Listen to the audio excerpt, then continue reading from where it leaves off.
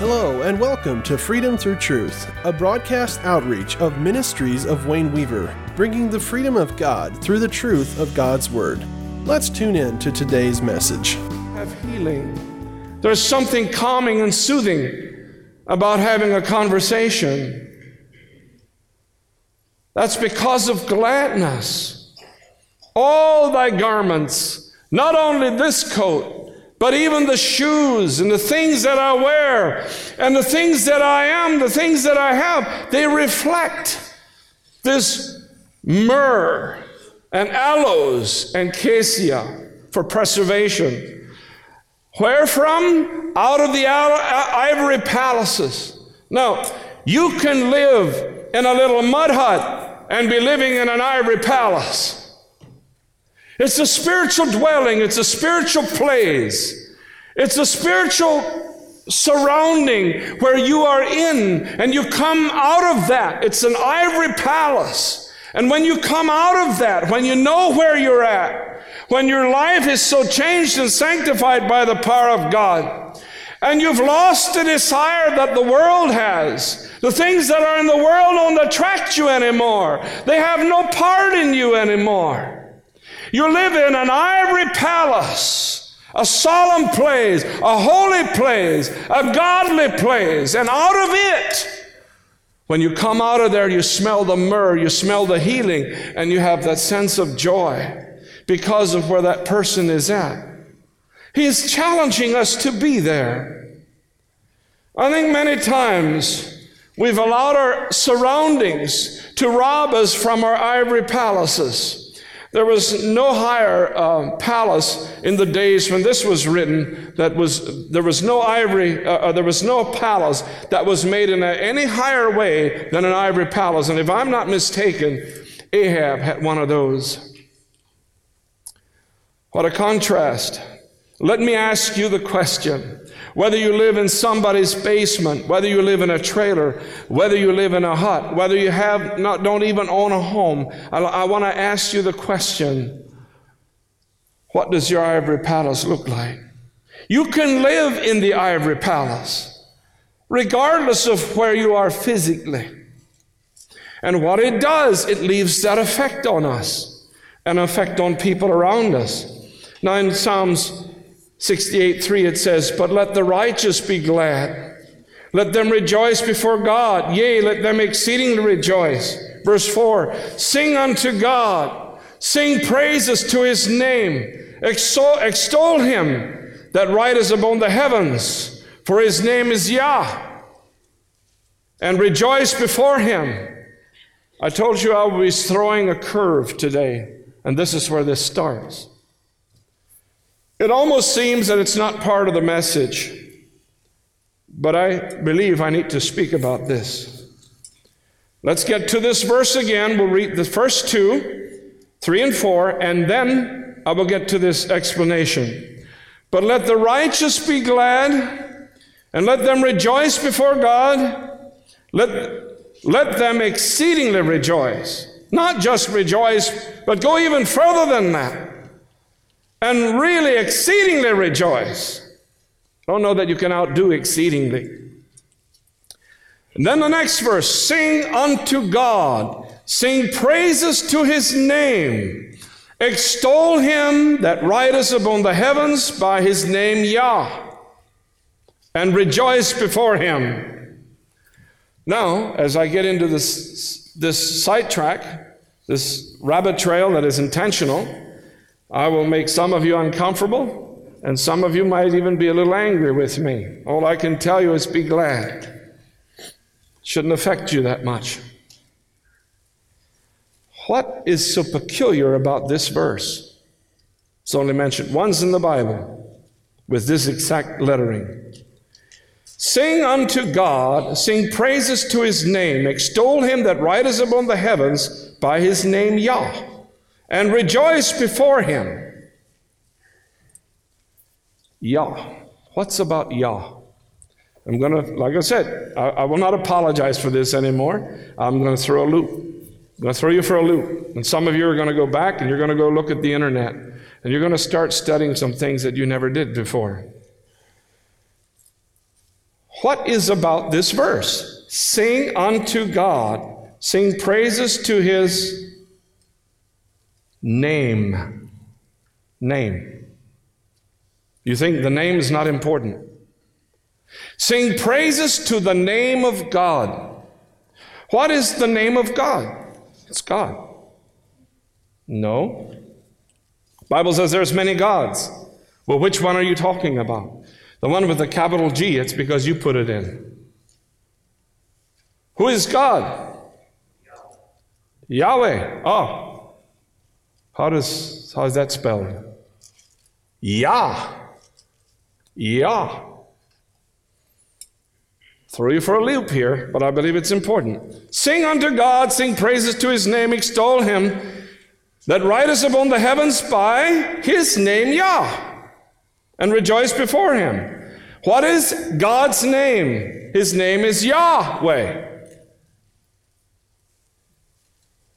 What's the name of Jesus? Yahshua. What's the name of Elijah? Eliyahu. Yah. What's the name of a word that we are to rejoice in and to use it universally, everywhere, in the whole world? It's the same one. Hallelujah. Means praise be unto Yahweh. Hallelujah. Some of you will be using that name more. Now, is this being technical or what is it? And I want to show you some things that will absolutely maybe upset you. Why did David in Psalm 68 verse 4 say this? Sing unto God, sing praises to his name. Doesn't say just sing praises to him, but to his name. Well, if we want to follow that in a spiritual sense, let's find out what is the name of God. This is where we find out what are God's names, and there's many, many, many names. Extol him that rideth upon the heavens by his name Yah, and rejoice before him. You know, Jesus spoke at times in parables. Understand? I'm going to trick you a little bit here. Jesus spoke at times in parables. He didn't want certain people to understand. But let me give you, I want to speak for a parable here in a little bit. I want to say something to you. Do you know the parable that I'm speaking to you? Do you know, I want you to hear this. Do you know that supposedly after 2 years from now, every Bible that is printed in the world shall no more have the word Jesus? They'll replace the word Jesus with zenith.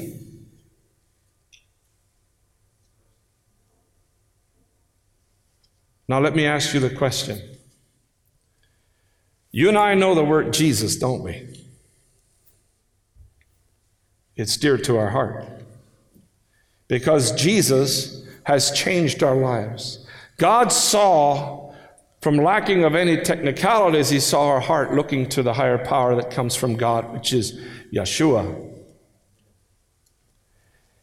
I will ask you the question this morning, and by the raising of your hands, how many of you, if they change the Bible, and it has to be the name Zenith, which is a god, how many of you are going to use that name? Raise your hands. How many of you would not use that name? Raise your hands. You'll be jolted with this one. All right? I know you're saying, uh-oh, yeah. You're just being technical. Well, let's look at some things.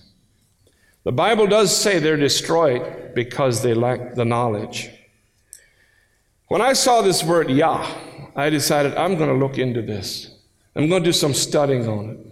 I spent a lot of time in this to try to sum it up in a small form. Very interesting. The time that Isaiah prophesied concerning Jesus, who he will be, I want you to hear this. This is what Isaiah prophesied. in Isaiah 34, verse 5. And his prophesying started even before that. But specifically, Isaiah had a certain power that was even mightier as a prophet and as one of God's children that stumbled many people. And I want to just look at this. I have with this eyeglasses. Some of you that are still young don't know that certain eyeglasses you have to go this way, others you can go this way. I have the ones that I can go this way and this way. So today, this one here requires me to hold it about right here so I can see it. Then, speaking about Jesus, it's talking about a prophecy that Isaiah spoke. Then the eyes of the blind shall be opened, and the ears of the deaf shall be unstopped. Then the lame man shall leap as a hart, and the tongue of the dumb sing. For in the wilderness shall waters spring out in streams in the desert. The parched ground shall become a pool, and the thirsty land springs of water. In the habitation of dragons, where each lay, shall be grass with reeds and rushes. And a highway shall be there, and a way that it shall be called the way of holiness. The unclean shall not pass over it, but it shall be for those, the wayfaring men. Though fools shall not err therein. No lion shall be there, nor any ravenous beast shall go up thereon. It shall not be found there, but the redeemed shall walk there, and the ransomed of the Lord shall return, and come to Zion with songs, and everlasting joy will be upon their heads, and they shall obtain joy and gladness, and sorrow and sighing shall flee away. How many of you think that's speaking about when Jesus will come and be the Messiah? Most definitely that's what it's speaking about. It says here, all these things will happen when Jesus will come. Well, when I was in Rome here, I think it was last year, year before, I'm not sure now, without figuring this thing out, I think it was 2 years ago, that I was in Rome, and I saw something that kind of jolted me. I've been in Israel numerous times, been in Jerusalem numerous times. Last year, actually it was still this year, I was in Jerusalem. I believe we were over there for about a month. And I saw some similarities between the walls of Jerusalem and the way they were made and what it did, what Jerusalem was. It was a place where the temple was, which was a place where at one point God dwelled in on the Ark of the Covenant. Now I go to Rome and I find almost a replica, not to the details, but to I believe to the spiritual details of what they tried to do. They tried to duplicate what was then where God's children were. God's children were the descendants of Abraham, and known as the children of Israel. All right? So the children of Israel were commanded under law to do certain things, and they did. One of those things that they also did is they built the temple. They built the city of Jerusalem, which was then a protective place where basically the things of God were done in the temples. That's the way it was supposed to be. Well, and I go to Rome and I find walls, and I find it's without knowing it, without anybody telling me, they just tried to duplicate Jerusalem. That's what they did. It's obvious. And I've wanted to bring a message to you concerning this, and I have not yet. But this in part, I'll just speak about it just for a little bit. So I saw that there is basically two forces that existed about the same time. It is interesting that Isaiah, when he prophesied this in the life of Isaiah, was about the same time as the Roman Empire started. Almost like in a spiritual sense, that the Roman Empire just became the Roman Empire. And thank you for listening to today's program. We hope you were blessed. This program is made possible by the generous donations of our listeners. Check out our website and get our weekly word e-letter by signing up at www.ministriesofwayneweaver.com. Until next time, God bless.